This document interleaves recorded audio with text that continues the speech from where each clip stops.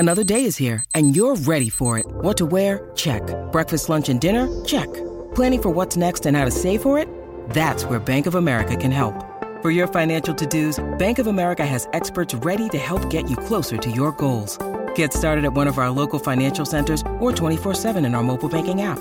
Find a location near you at bankofamerica.com/talktous. What would you like the power to do? Mobile banking requires downloading the app and is only available for select devices. Message and data rates may apply. Bank of America N.A., member FDIC.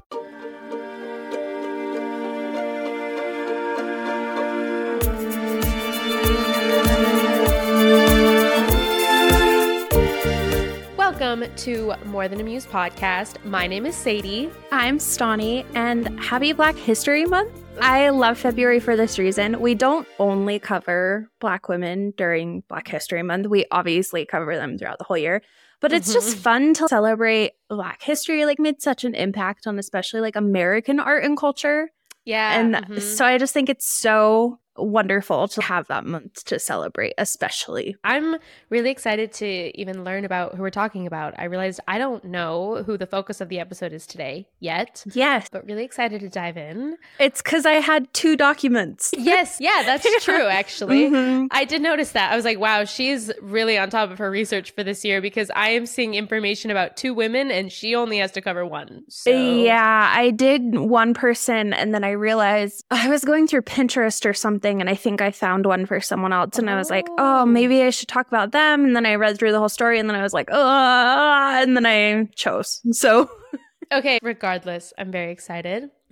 Before we dive into the person that we have the honor of covering, did you make any art this week or did you watch any art this week that you were excited about? I'm prepping for a photo shoot, so that's been exciting. And we've been talking a lot about branding at work, which I'm always a fan of. So that's been on that side. And then I watched Teeth. You remember we did that episode about the science of women in horror? Yeah. And we talked about one of the horror movies where like she finds out she has whatever it's called, like dental, like she has teeth in her vagina. Ah. Yeah. And so it's this whole thing and it popped up on Amazon and I was like, wait a second, that looks familiar. And then I ended up watching it. Interesting. Definitely fits in like the category of movies I've been watching, which guys, I'm so excited to talk about this. We have been long prepping for March. Absolutely. Yeah. So I've been watching a ton of movies like that and it definitely fit perfectly into it. It's a little graphic. That doesn't surprise me. Yeah. With the premise. Yeah, there was a little bit of but I knew when to look away. So that helped. But yeah, super, super weird and definitely fits in the feminist horror fiction spot. So it was cool though. Would you recommend it though? I would actually. Okay. I think it's really good. I think it will make any man really wince, though. So watch with caution. I can only imagine that. Yeah. Like, I didn't personally get offended by that because I was like, I don't get know it. What that would be like. Yeah. That's hilarious, honestly. Sorry, men of the world. It was really well done, though. I really feel like they captured the main character, like, really well. What about you? Did you make or consume any art? As far as consuming art, I am a Sarah J. Maas girly. That's right. You had the book release this week. I haven't been that excited for a new book since I was a child waiting for the 7th Harry Potter book. I'm being so honest. Which it was like fun to feel that again. You know what I mean? Like the anticipation of a book release. I'm like 200 pages in. So far living up to expectation. I'm like every moment though that I'm like working and or I guess in this moment now podcasting, I'm like could be reading my book. You could be. Is it like the book within the Throne of Glass? No, it's the Crescent City series. Oh, okay. She has a lot. She does. Because there's Akatar, which I know about. And then she also did Throne of Glass, right? Yeah. And I actually even haven't finished the Throne of Glass series. I have 2 or 3 more books left in that still. I've read all of her series very out of order and very slowly over the last year. So I guess I'm not a full Sarah J. Maas girly yet, but I can't help it. I love it so much. So anyone else was anticipating the release, I went and got it from a bookshop just across from where I live. And there's a coffee shop right next door. So I like went in, got myself a little drink and was sitting there. And this woman came up to me and was just like, oh my gosh, you got it. I did get it. And then she was also like, and Vanderpump Rules tonight. And I'm like, yep, you're speaking my language. Like I'm there with you. So that's funny. I love being a fan of things. And it's always fun to connect with other strangers about that as well. Love that so much. Good week for being a fan. I guess as far as like creating art, if I'm being honest, I don't know, but I did get an electric guitar Yes, I did get a new guitar at the end of last year. So I've been practicing, trying to do stuff with it. So yeah, I've been creating art, making music, trying to become a better guitar player, especially after last month of like women in rock. It has inspired me. I'm like, I want to be a cool rock girly. Yeah. I want to do that. So that's what my Spotify day list was this morning. It was anxious teen rock. Nice. I don't know what made it anxious, and I guess Olivia Rodrigo made it teen, but yeah, that checks out. Yeah. Then I was like, okay. That checks out. One other thing that I thought was funny that I just didn't bring up. Did you see the Elmo tweets? Yes, I did. Guys, I did see the Elmo tweets. I know that doesn't really have anything to do with our podcast, but oh my gosh. Like, it was just like so pure and cute and sad all at the same time. Wait, but for people who don't know what the Elmo tweets are, explain. Yes. So Elmo is on Twitter? Yeah, maybe he's always been on Twitter. I don't know. I don't know either. So Elmo tweeted, which by the way, his username is just @Elmo, which iconic, an icon right there. And he just said, Elmo is just checking in. How is everyone doing? And it got so many responses, like from celebrities, verified, like all sorts of things. And people were just like, not great, not doing good. Aw, Elmo. People have said Elmo's been trauma dumped on, which fair. And it was just like 18.2 thousand replies. 300 million views. So many people expressing how they feel about it. The president tweeted the response after and was like, we need to be there for each other and lift each other up. Guys. Thank you, President Biden. Yes. Elmo is an influencer here. Truly. But then afterwards, like everyone's responding, not good, Elmo, or not that great, or all these things. Then Elmo says, wow, Elmo is glad he asked. Elmo learned that it's important to ask a friend how they were doing. Elmo will check in again soon, friends. Elmo loves you. And then cute. All of the other Sesame Street characters retweeted that and all said something along the lines of, if you need someone else, I'm also here, including Bert, Snuffleupagus, Grover, Oscar the Grouch, and Ernie. This is a really random thing that is now coming into my brain, and then I swear we can get to the topic of the episode. Mm-hmm. But did you ever hear about how Big Bird was supposed to go on the rocket ship that ended up exploding on like national TV? No. And it's a good thing that Big Bird didn't, because then to the children of America, they'd have to explain like that Big Bird died. Either Big Bird would have to have died or came back to life. Yeah, I think as a general, like, I didn't hear about that before, but I know what you're talking about. And I feel like as a general rule, we should just not send childhood TV show characters into space. I think that's probably a good rule. Hold on. I actually have to figure out what this is. I might just cut this all out of the episode because is this relevant? No. Yeah, but Sesame Street isn't either. It was the Challenger. Big Bird was supposed to be on the Challenger, and that came out a couple years ago. That was supposed to happen. So then Big Bird would have died in the Challenger explosion. I don't know what happened that made Big Bird decide not to. But anyways, so that's just other fun little lore about Sesame Street. The really sad part is that means that the person inside the suit, who was not an astronaut, probably, unless they would have just put an astronaut in the Big Bird suit. No, it was Carol Spinney. She's the puppeteer. They invited her to space. Whoa. That would have been really terrifying, actually. Truly. I know it was a thing for a second that billionaires were going to space. That's not on my bucket list. I'm good. I actually want to stay very far away from space. Yeah. I like staying on this planet, actually. Same. Yeah, and I don't want to go in the ocean either. The ocean is genuinely my biggest fear. Yep. So I'm going on a cruise. That's great. Yeah. But I went on a cruise last year and I had to ground myself. Yep. But I guess I couldn't because I was literally on the waves. I think it was my parents were pointing out this past week that the Titanic is so much smaller than all of the cruise ships. And yet, like, we've been cruising. Like, cruises have existed for a really long time. So it's okay. I think maybe we figured out the whole boat thing now.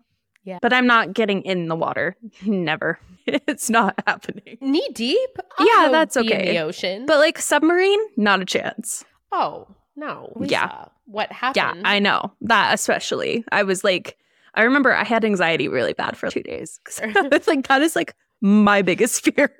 Anyways, don't mind us just, drifting off topic here.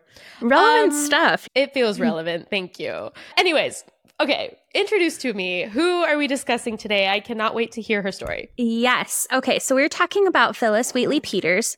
And the most like common phrase that's used about her is she was considered the first Black or like African-American author of a published book of poetry. Oh, cool. Yes. Her story, like trigger warning, is so sad. There's nothing, there's no abuse of any kind or anything, but like she was a slave and there's just a lot of racism involved in this. Yeah, it's just a really interesting and weird scenario. Okay, so we actually don't know the date and place of her birth, but they assume that she was born somewhere in 1753 in West Africa, probably what is now Gambia or Senegal, they're assuming.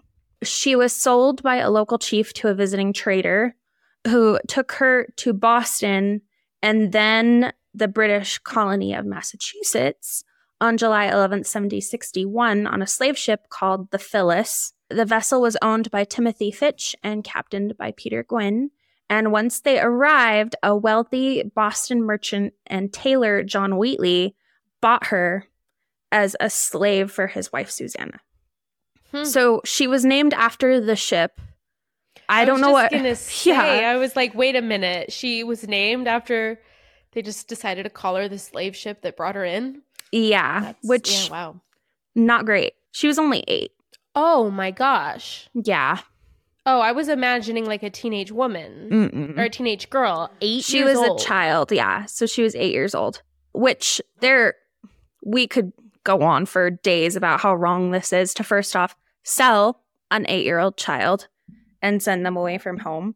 Then second off, to buy an 8-year-old child, rename them, and take them home as a slave. So many things wrong. Yeah, of course. And, then what apparently was the custom at the time is that you would give your enslaved people the same last name as you, which I find a little gross considering how most slavery worked. Because then it's like you own them, but you're like trying to consider them like part of your family or something. Yeah. It just feels really nasty. Anyway, so they gave her their last name. And then their 18-year-old daughter, Mary, was like her tutor and taught her how to read and write. And then apparently their son, Nathaniel, also tutored her. And that surprises me. But yeah, I guess, so like that's good. That's cool. This is where it gets weird. So John Wheatley was like known as progressive. And so they gave her like an unprecedented education. It was uncommon for even any woman of race at any time, let alone an enslaved Black woman. But by the age of 12, she was reading Greek and Latin classics in their original languages, as well as difficult passages from the Bible. And at age 14, she wrote her first poem to the University of Cambridge or Harvard in New England. Wow. Yes. And then after they recognized that she was capable of this, they supported her education and left household labor to all of their other domestic enslaved workers. Okay. But then they would exhibit her abilities to friends and family, and then she began writing more poetry. So there's like some exploitation going on here. It was like a party trick. Yeah, they're like, oh, look at our slave. She knows how to read and write and recite poetry. Like it's cool that they educated her, but I don't know. The whole thing makes me feel very weird. So in 1773, when she was 20, she accompanied Nathaniel Wheatley to London, in part for her health. She suffered from chronic asthma, but also because Susanna believed that Phillis would have a better chance of publishing her book of poems there rather than in the American colonies, which fair. It makes sense that they were trying to get it there. Yeah. She had an audience with Frederick Bull, who was like the Lord Mayor of London, and then other members of British society. She actually had an audience with King George III, but she did end up returning to Boston before it could take place. The Countess of Hustington became really interested in her talent and actually subsidized the publication of her volume of poems, which appeared in London in the summer of 1773. And they actually never met each other, but she paid for the whole thing. Wow. So after her book was published by November of 1773, it's called manumitted, which basically they released her from slavery. Oh. Or set free, but I think she did stay there for a while. I don't know. Susanna Wheatley died in the spring of 1774, and then John died only 4 years later. And shortly after, Phillis did meet and marry a man named John Peters, who was an impoverished but free Black grocer. And of course, they lived in poverty because hard life. And 2 of their babies actually passed away. But John, her husband, was unable to provide. And so he was imprisoned for debt in 1784. And then her infant son was really sick. And so she became a scullery maid at a boarding house, which was work that notably she had never done before. Yeah. And she developed pneumonia due to just like the bad conditions and poverty, and ended up passing away in 1784 in December at only the age of 31 in childbirth, like giving birth to her daughter who died the same day as her. Oh my gosh. Yeah. So very short, very hard life. Obviously, there's a lot of other things we're going to talk about now. Okay. I was going to say, what? Episode over? Yes, No. and that's a 20-minute episode and we're done. No, we're going to talk about like her writings and poetry and everything else. Okay. So throughout her life, obviously, she wrote some poems, but one other thing she did is she wrote a letter to Reverend Sampson Calm, commending him on his ideas and beliefs, stating that enslaved people should be given their natural-born rights in America. Agree. And Wheatley also exchanged letters with British philanthropist John Thornton, who discussed Wheatley and her poetry in correspondence with John Newton. She was also able to express her thoughts, comments, and concerns to others throughout letters throughout her life. She also had a poem entitled To His Excellency George Washington, who was the then military general, to put into perspective what time period we're in here. Yeah, And the following year, he invited her to visit him at his headquarters in Cambridge, Massachusetts, which she did in March. So she met George Washington before he was president. And then Thomas Paine republished the poem in the Pennsylvania Gazette in April of that same year. Wow. In 1779, after her first volume of poems had come, she issued a proposal for a second volume of poems, but she was unable to publish it because she had lost her patrons after her emancipation. Like, they didn't want to publish the poems of a freed woman. Really sad, because it's like, and like you said, there was definitely like an exploitive aspect to that, and so it's like it almost became less of a party trick, where it's less of, look at this person that I own and look at what they can do. It's not as cool now. Yeah, which is gross. It is gross, and it's hard too, because one of the biggest problems I have with the family is that they didn't really set her up for success in any way. Yeah. Like, they gave her this incredible education and like opportunities to publish, but then they were like, okay, now you're free to go and live your life. Mm-hmm. And it's like, there was no place in society for her. And I mean that in like a horrible way. Like, obviously there should have been, but like, she's a super, super educated freed slave, or like freed, living in 1700s American colonies. Yeah.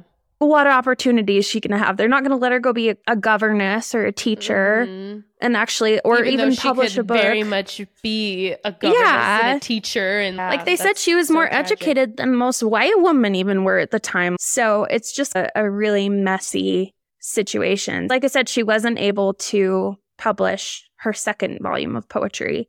Mm-hmm. And this was also because they wanted you to gain subscriptions for guaranteed sales beforehand if you didn't have a patron providing. Oh. And also at the time was the American Revolutionary War, which... Unfortunately, probably not the most ideal time to try and create art and get people to pay for it. Yeah, just not great. Most of her poems that were going to be included were later published in like pamphlets and newspapers, like later on in some way. So I think we have quite a few of them, but just really sad. There's some other things that she wrote that was really notable. In 1768, she wrote to the King's Most Excellent Majesty, in which she praised King George III for repealing the Stamp Act, which we talked about in school. Yeah, but when discussing the idea of freedom, she was able to subtly raise the idea of freedom to enslaved subjects of the king as well. And she said, "May George, beloved by all the nations around, live with heaven's choicest constant blessings crowned. Great God, direct and guard him from on high, and from his head let every evil fly. And may each clime with equal gladness see a monarch smile can set his subjects free." Wow. And then, of course, she wrote poems about the American Revolution as well, expressing ideas of the rebellious colonists as they fought against the monarchy of England, which continued. She had a lot of like Christian themes in her poetry too, which I think was based on the religion that she was like they taught her from the Bible and stuff. One thing that's interesting is that she didn't really write about her own life in her poems very often. She would focus on religious, classical, or abstract themes, or even like patriotic or political. There is one that she wrote about journeying from Africa to America, and I feel like it raises an interesting view of like how she viewed the whole thing. It said, "'Twas mercy brought me from my pagan land, taught my benighted soul to understand that there is a God and there's a Savior too, and once I redemption neither sought nor knew. Some view our sable race with scornful eye, their color is a diabolical dye. Remember Christians, Negroes black as Cain, may be refined and join the angelic train." So she viewed it as being saved. Yeah. But that's what she was taught from the time she was 8 years old, so can't really be mad at her. No, of course. But it's interesting because like you don't know what situation she came from. And I guess like from one perspective, like cool, she was educated. One other thing that was crazy is that a lot of colonists didn't believe that an African slave was writing excellent poetry. And so she actually had to go to court and defend the authorship of her poetry. I don't know what all it involved, but like they said she was examined by a group of Boston luminaries. Wow. And they concluded that she had written the poems ascribed to her and signed an attestation, which was included in the preface of her book of collected works. So it was like all of these prominent, I think it was, there's a few names we'll know here. John Irving, Reverend Charles Chauncey, John Hancock, Thomas Hutchinson, and the governor of Massachusetts and his lieutenant governor. So they all signed this thing being like, hey, these were actually written. That's crazy. Yeah. Because they like couldn't believe. People didn't believe it. They literally, I think it shines light on how bad racism was. Like they literally thought they were like a different species. Like they didn't think they were capable of like creation or thought or like education. Yeah, like literally nothing. And it's just ridiculous.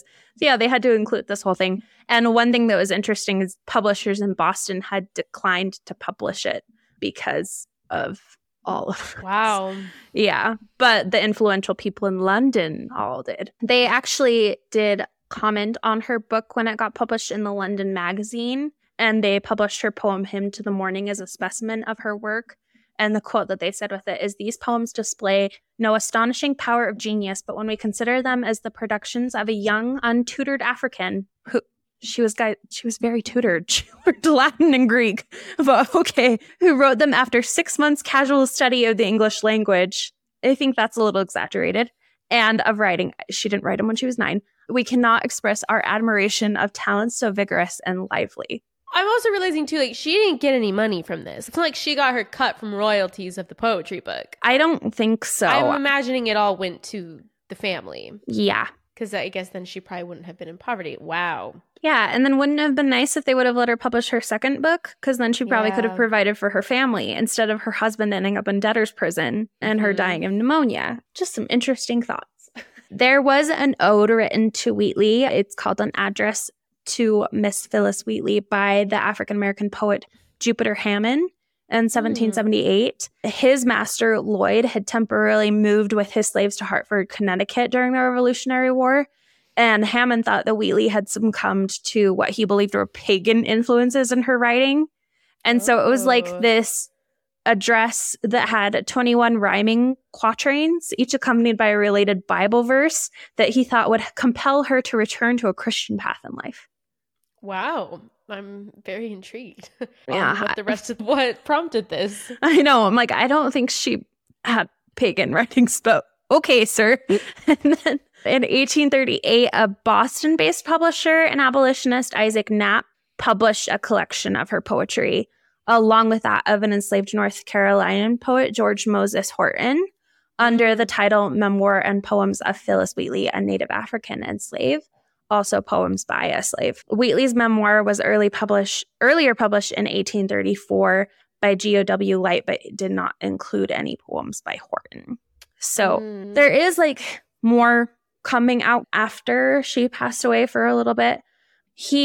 Thomas Jefferson also was unwilling to acknowledge the value of her work or the work of any Black poet in his state notes on the state of Virginia, and wrote like this weird paragraph about how basically she couldn't produce poetry. Guys, I don't get it. I'm like, why did you feel the need to do this? Like, it's just so weird. She's among the Blacks is misery enough, God knows, but no poetry. I think, like, what a way to deny someone's humanity is to say that they can't create art, because I feel like art is obviously such a key part of humanity. And yeah. So I guess I never really had, like, thought of that. And because I guess I was even thinking, I'm like, oh, I was surprised that an abolitionist would make the effort to publish a thing of poetry where it's like, oh, of all the things you could do and you're going to put out a book of poetry, you might think, oh, what's that going to do? But then actually, I feel like that's such an important thing you can do, right? To say, no, these people are creating art and they are like they need our help. And it's such an interesting thing. It's like and tragic way to deny humanity by saying, no, they actually can't create art that's worth celebrating or worth worth even acknowledging and calling poetry and calling art. It's I know. And a way to degrade someone. He like literally said they're too miserable enough to like create poetry. That's interesting. That's kind of on you, buddy. Yeah. I'm like, then do something about it, sir. Okay. So some other things. Wheatley obviously believed throughout her whole life that the power of poetry was immeasurable. Shields later noted that her poetry did not simply reflect the literature she read, but was based on her ideas and beliefs. Wheatley had more in mind than simple conformity. It will be shown later that her allusions to the sun god and the goddess of the moon, always appearing as they do here, were in close association with her quest for poetic inspiration and are of central importance to her. So she did write about like solar worship and lunar worship, which I think that might be why the guy thought they were pagan. But there it is. That's actually one of the only things that she retained from her African culture. So I actually think it's beautiful that it pops up a lot. 3 of her like primary elements were Christianity, classism, and then they have a really fancy name for it, but like the solar lunar worship.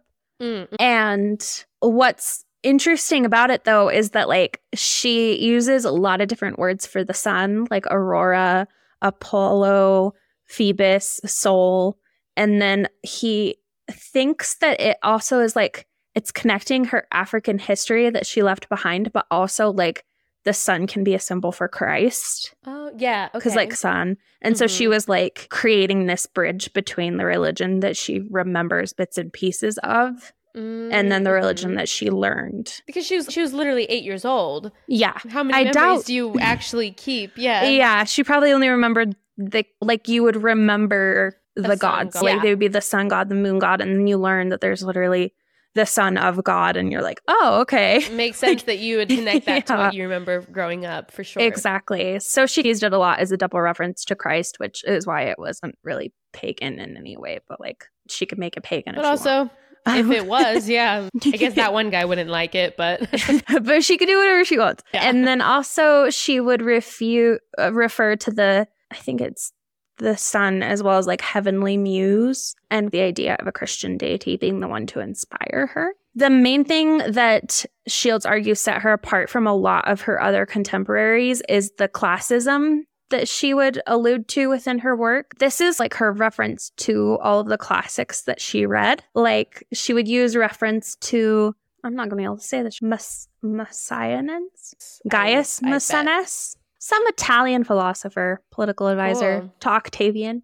But he was a poet in the Augustan era, along with Horace and Virgil, if that rings any bells for anyone, if you studied ancient Roman poetry. But she would use like a lot of references to his writings to depict the relationship between her and her patrons, as well as referring to Achilles and Patroclus, like Homer and Virgil, and then also indicating the complexity of her relationship with classical texts by pointing to Terence as an ancestor for her works, which I'm guessing is another poet. Some scholars have argued that her allusions to classical material are based on the reading of other neoclassical poetry like Alexander Pope, but they demonstrated that her engagement in Latin texts and the familiarity that she had with them meant that she was like a lot more educated than they thought. So there's even people that are like, oh no, she read like later contemporary vision, like people who wrote about the people that she was writing about. And then no, she actually was reading the original. That. Yes. Yeah. Which it was like a different kind of education that they didn't expect her to have because, like I said, it was very rare for even white people to have at the time. So it's just like interesting how deep kind of her scholarship into some of those subjects went when it's, we don't even learn that now. It's not like a thing that is in major educational curriculum. One thing that she's been critiqued for the most and that I actually found really sad is that a lot of scholars from the 1960s to the present have been critiquing her writing because it doesn't really ever identify her as like a Black enslaved person. Like it lacks that personal identity. And they think that it's a prime example of what they call Uncle Tom syndrome. And I'll get into what that is a little bit. But it showed that she had a lack of awareness of her condition of enslavement and how that was common among some descendants of the Africans in the Americas based on like different situations. Yeah. Because you think about like how she was growing up and it's just really different. So Uncle Tom syndrome is like this theory in psychology, which it's basically a coping skill. So individuals use passivity and submissiveness when they're confronted with a threat, where it leads them to subservient behavior and appeasement while concealing their true thoughts and feelings. I think that's fair. Like you think about the fact that she's a terrified 8-year-old being stolen from home and then thrown in this random family. Like you would become really passive and submissive in order to not have anything happen to you. It's a survival technique. And obviously it comes from Uncle Tom's Cabin by Harriet Beecher Stowe, where the African-American slave Tom is beaten to death for refusing to betray the whereabouts of 2 other slaves. And in the original novel, Uncle Tom is a heroic character who's loyal to the slaves in hiding. But the original producers of the stage version of the story grossly distorted the character into a man who would sell out his own race to curry favor with the white people. I actually didn't know that. Yeah. I just assumed that the original story was telling that tale. No. Ah, wow. So they like changed the story completely. And the idea was to make him more favorable to white audiences of the late 1850s.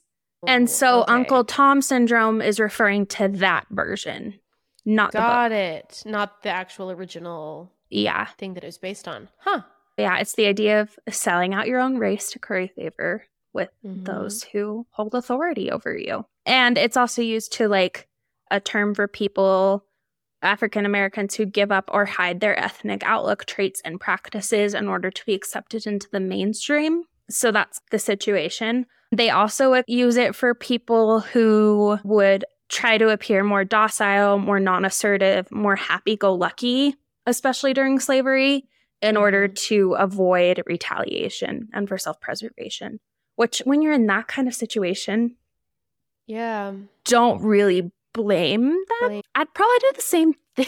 No, you're right. It's tragic, but it's coping skills. Obviously, there's a lot about that.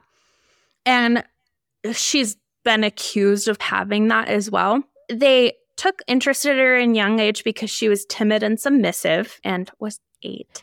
And a child. Yes. And so using this to their advantage, the Wheatley family was able to mold and shape her into a person of their liking, which is true. They were completely able to mold her entire thought process. Like, she was a child. Like, it's not that hard. In a new place with people she doesn't know. So exactly. Like, completely separated from anything familiar. And so, of course, they were able to mold her and shape her into whatever they wanted. They also separated her from the other slaves in the home, and she was prevented from doing anything other than light housework. Like, to talk about when she became a scullery maid, it was the first time she'd ever done work like that. And this prevented her from ever becoming a threat to the Wheatley family or other people of the white community, because she was well educated, but not ever allowed to actually be part of either community. Oh, so it's, she was isolated on all sides, essentially. Yeah. Oh, you don't get to be with the other African-American slaves. Like with the other slaves. Yeah. And we're going to tutor you and educate you, and you're only allowed to attend our white social events, but you don't get to actually... But you're not actually a part of this. Yes. Yeah. So that's where... It's kind of speculation. Like, we know most of that is true. Like, she was attending white social events. She was separated. She didn't learn how to do a lot of housework. We don't know entirely what their motivations behind it were or anything, but it does look really suspect. Yeah. She also wrote a biography called A White Woman's Memoir, which has been subject to investigation. In 2020, very recently, American poet Jeffords published her The Age of Phillis, which was based on the understanding that Margarita Matilda Odell's account of Wheatley's life portrayed Wheatley inaccurately, which was the A White Woman's Memoir.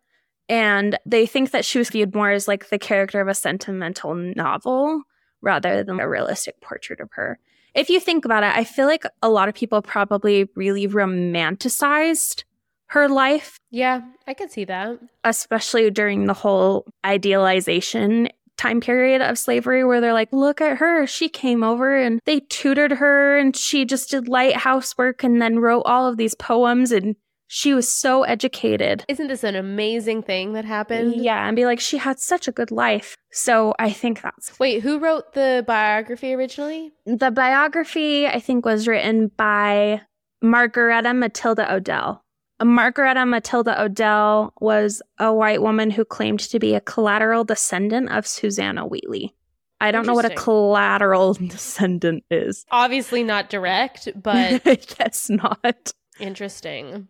Anyway, she had published the biography, and then later they're like, probably not true. So if you want to find a more accurate one, go look for Jeffer's book that was published in 2020 called The Age of Phillis. And I think that will be more accurate.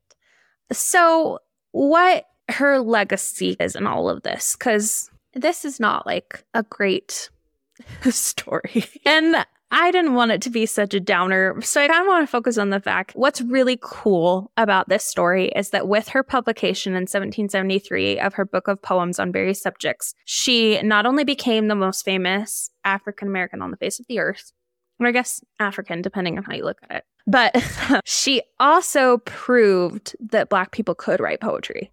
Like you said, like they allowed some open-mindedness in a way that hadn't been there before. Yeah.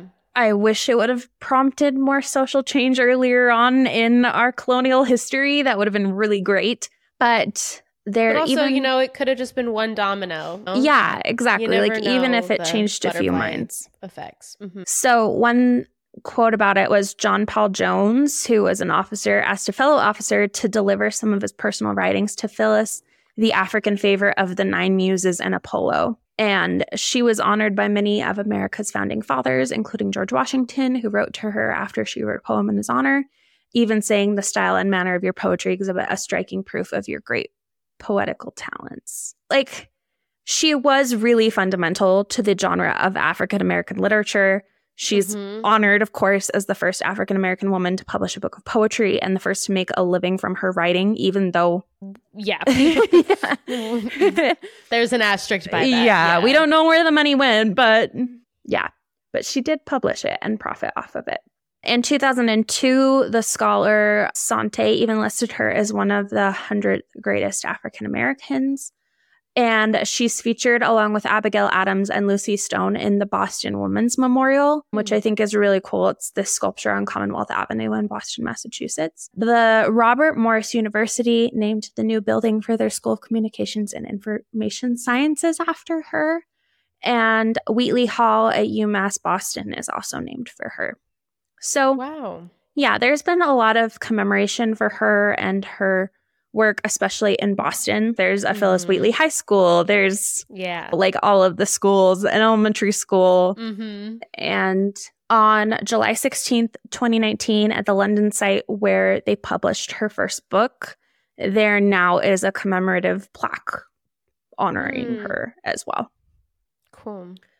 Like, I do like to think of it as, like you said, that first bit of the domino effect. The first recognized African-American poet. Like, yeah, of course. That's really memorable. And I thought it was super interesting to look at things like the Uncle Tom's Cabin and like having to go before a court of people to prove that you're the author of your own work because they don't think you're capable of it. Yeah. And also just the weird nuance of, I think the Wheatleys thought they were doing such a good thing. And I just wonder if maybe they were just really setting her up for complete disaster in a lot of ways too. In some ways. Yeah. But yeah, it's just like you said, you pointed out, like unfortunately the world was not built for her afterwards. No. And I think the fact that they didn't set up a way for her to be helped afterwards too is telling. Yeah. Very telling. And even too, like, their children. I'm like, those children they were still alive. With her. Yeah. It's very tragic that she really just fell to the wayside like that. I know. I think it shows that the consideration wasn't fully there. Like, I think they were like, oh, charity, like, we'll do a good thing. But then there wasn't any, like, actual thought about, oh, but is this actually helpful? Is this sustainable? Is this actually going to and are we gonna like help something? See this through so that yeah I like, you've seen Saltburn. I literally was just thinking about that. Yeah. If you haven't seen Saltburn, it's like this story about this kid at Oxford who goes and stays with this really wealthy family for the summer because they think that he's like impoverished and has drug addict parents and everything, like this tragedy charity case. But the whole idea is that it's not the first time they've done it. They've done it multiple times. Like, they always let their son adopt these like charity cases for the summer. And then they're like so interested by it. And so they like make them tell, like their tragic story over and over again and throw parties and expose them to all of this like higher stuff. Be like, wow, look at what we can do for you. Yeah. But then they basically, they just kick them out at the end of the time. They're like, okay, bye. Yep. And that's it. So it reminds me a lot of that, where it's, like, exactly we're what I was doing too. We're doing a good thing for you, gracing you with our life and our lifestyle and everything. Yeah. In reality, it's like, you're not doing anything for them at all. It's like, you get to be here and we'll feed you fancy dinners and here, wear this nice suit and we'll do all these things for you. And then it's, oh, but now we're bored of you. Get out. Get out. I mean, the parents did pass away, but still, it's just, I don't know. No. I think there was no consideration given for her life after they were like, oh, I guess we'll give you your freedom. It's okay. Thank you. But yeah. And I think it really just shined light on the life of freed slaves too in that time period. Like, they didn't have any rights. So it's like, you were freed, but what were you going to do? It was only the lowest of the low jobs available. And even then it was just complete poverty until you eventually died. It's just so upsetting in so many ways. You're right. It's a layered story. Because like on the surface, of course, it's an incredible thing. And what she was able to achieve is amazing. But it's you peel back some layers and it's, gotta notice that. Yeah. And that's why I ended up choosing her, is I couldn't stop thinking about this whole dynamic of like, first 8-year-old sold by a tribe leader on a slave ship, doesn't even get to keep any semblance of her name or identity other than bits and pieces she can remember. And then not only is she like criticized by the white community because they don't think she can do it, is that later on now they're like, she's criticized by the Black community because they're like, she didn't actually bring to light any issues with being, yeah. And it's, I don't think she could. You're right. Like, she, from the time she was 8, there's a lot of learning that happens. Yep. So it's like expectations were just really high for her, and the follow through just wasn't really there. But now, if anyone ever asks you who the first, I think, like, African American poet was, it's her. It's Phillis? Yep. Wow. It's Phillis, at least in America, like African American. Yeah. Yeah. Cool. But it's an important tell. It's still an important story, of course. And yeah, I'm happy to know it. Again, it's always like at the end of a sad story with these episodes, it's like, wow, yay. Thank you for telling me that. I don't necessarily feel enthused and happy, but it's important. I know. Yeah. It's hard. I feel like there's always like triumphs and tragedies of every story we cover, and sometimes they end on a happier note, and then they lived out a long life of luxury and wealth, and then other times it's and they did not get what they deserved. Yep, and died in poverty and obscurity at only 31. But I think it's also like important that we're championing them. Like, I'm glad that things are still being written about her, like, even as just 4 years ago now. 2020? Yeah. Gosh, that year was weird. It went on for way too long. But yeah, like, even that recently, and then able to continue to bring her name up and make sure that we don't forget who she is. Like, she should be in textbooks. Absolutely. Yeah. So she met George Washington. I feel like we heard about everyone who met George Washington. Thank you for joining us today, listeners, for this story, for learning about her. And now we all know this story. Before we end the episode, we're going to do our artist spotlights, because we love shouting out artists that we're finding on Instagram, championing them. So yeah, we do this every week at the very end of our episodes now. I can start with mine. That's cool. Yeah, go for it. So in the celebration of this, for the Sarah J. Maas girlies, we're taking a diverging turn here. I don't know if that's how you'd say that. Doesn't matter. Anyways, I'm shouting out a shop. It's just page.theshop. And it is, the bio is book merch for my girls, gays, and theys. And it really is. It's just book merch, essentially. Really, it's like, if you have a Kindle, it's the cutest Kindle cases ever. It makes me want to buy a Kindle just so I can have a case from her, because I think they are very cute. These are way cute. I love the designs. She has like a House of Mass, I think it's Mass is how you say it, like t-shirt that is so cute. And a lot of her merch is designed for, it's got little nuggets for them. But anyways, I really absolutely adore it so much. I love her style. It's a really cool shop. So if you're a reader, hello. If you have a Kindle, especially, the designs are great. And I would just absolutely recommend checking them out.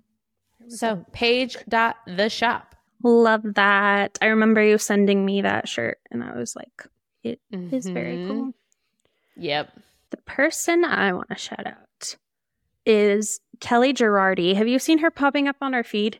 Maybe. I followed her a while ago because I didn't want to lose her page. She's an astronaut and an author. And she had a super viral video where she wore friendship bracelets into space. I don't think I saw that. It seems like it should have shown up on my For You page. No, she's like a huge Swiftie. I feel like it would have popped up on your page. She went up into space. I don't remember what it was for. That is ironic, because at the beginning of this episode, we both were like, could never do that. I know. That's true. I even forgot that we brought that up. Yeah. But yeah, she said, when you're flying to space in the year of the Eras tour. And then she had 2 full wrists, and everyone gave her friendship bracelets for her launch so that they could trade with her after, so that their friendship bracelets had been in space. Whoa. Okay. Yeah. I'm a fan. I would want a friendship bracelet that went to space. I don't need to. But that's cool. So that was like the thing that she did with all of her friends, is they gave her all of these bracelets, and it said stuff that was relevant to like her, or like referencing like stars or something, from Taylor Swift songs. And then she got to obviously go to space. Yeah. And then came back down, and she's been posting stuff with like her daughter and about her book that she wrote. And she's just the cutest. Like, people would say stuff like, she gets a lot of hate comments, which I really hate. Oh, they're dumb. Oh, here we go. So she gets comments like, oh, she was thanking her mom for helping with childcare so that she could pursue her goals to go to space. Oh, I already know where this is going. And then people were like, wow, it's so dumb that you chose your career over your child and like all this stuff. That's so cool that they're my brain's circuiting. Sorry, that just pissed me off. And then she talked about the fact that she was like, it's no wonder that we live in a world where less than 100 women have ever been in space. Whoa. It's like, it's because of stuff like this. Like, when they don't send women to space, like hardly ever, like very few women have been in space. It's like that funny story of like when they were like gonna pack tampons and like, how many should we give you? And they were like, is 100 tampons gonna be enough? No, yeah, she commented on that too, because she made a video joking about packing 100 tampons for her space flight. And then she ended up getting her period a week early right before the flight and actually had to talk to them about bringing tampons into space. I bet they didn't pack her 100. No, it's so ridiculous. They're like, oh, we think you're going to need 100 tampons. And it was like, for what? A month or something? It might have even been shorter. I don't personally go through 100 tampons, I don't think, in a year. So. No. So she just gets a lot of stuff like that. And it's ridiculous. And like, she's trying to have a baby right now. And people will like comment things about, you probably messed up your reproductive system by flying into space and like all of this crap. But also, this is a really random thing that I was curious about. Apparently, 676 people have journeyed to space by the U.S. definition, according to the Space Foundation. So there you go. And less than 100 women. Wow. Yep. And also, that's a lot of people. Her and the other women who went to space were invited to the White House. And so they got to dress up. And they wore like these really fun, like space themed outfits that had like sequins and sparkles all over them and everything. And they're like, how fun is it? They're like, I'm wearing a sequin for every time I got told that this isn't a fashion show.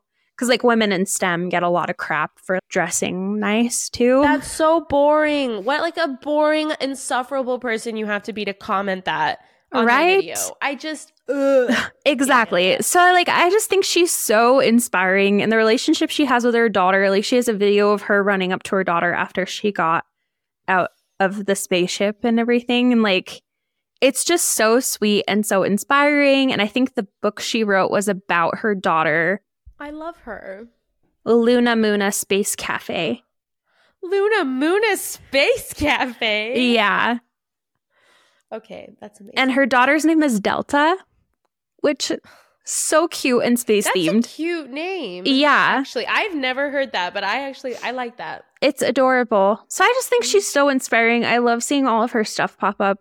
I just think like how cool that she gets to tell her daughter and like her future children, like, I was one of the first however many women in space. So I think it's cute. She also did, I'm talking way too much about her, but she also did this whole I'm here for it. Like, it's so cute. Yeah. She also did this whole like, she bought, American Girl released like a space astronaut collection. Amazing. And it was like years before she ever even got pregnant, but she bought everything from the collection because she was like training to be an astronaut, and she knew that she would want to give it to her future daughter. And so she was waiting all of these years for her daughter to get old enough. And so her daughter finally asked for an American Girl doll for Christmas. And she was like, okay. And she got her, she unwrapped and set up everything. And it was like the little rover and this and like all these things that were like from years ago that American Girl doll had sold. And she was like, it's going to mean even more because she's seen photos of me on this or like using this and talking about like the prepackaged food and everything. So it's so cute and wholesome and lovely. And I just love that we're living in a year where someone's wearing friendship bracelets to space. Like, I'm so here for it. Me too. That just brought me a lot of joy. Yep. So, yeah. Follow her. Thank you for sharing that with me. Thank you for bringing her into my life now. Yeah, of course. Thank you for joining us, listeners. We are back every single week with more talks about women from history, pop culture, lost heroes that deserve some recognition. Subscribe to us on YouTube. You can follow us on Instagram as well, where we provide visual components, obviously, to everything that we cover. You can look at the pictures that people are covering. We'll a lot of times share their artwork as well. And we'll be back next Monday. Yes. And don't forget to rate and review. Love you. Love you so much. Bye.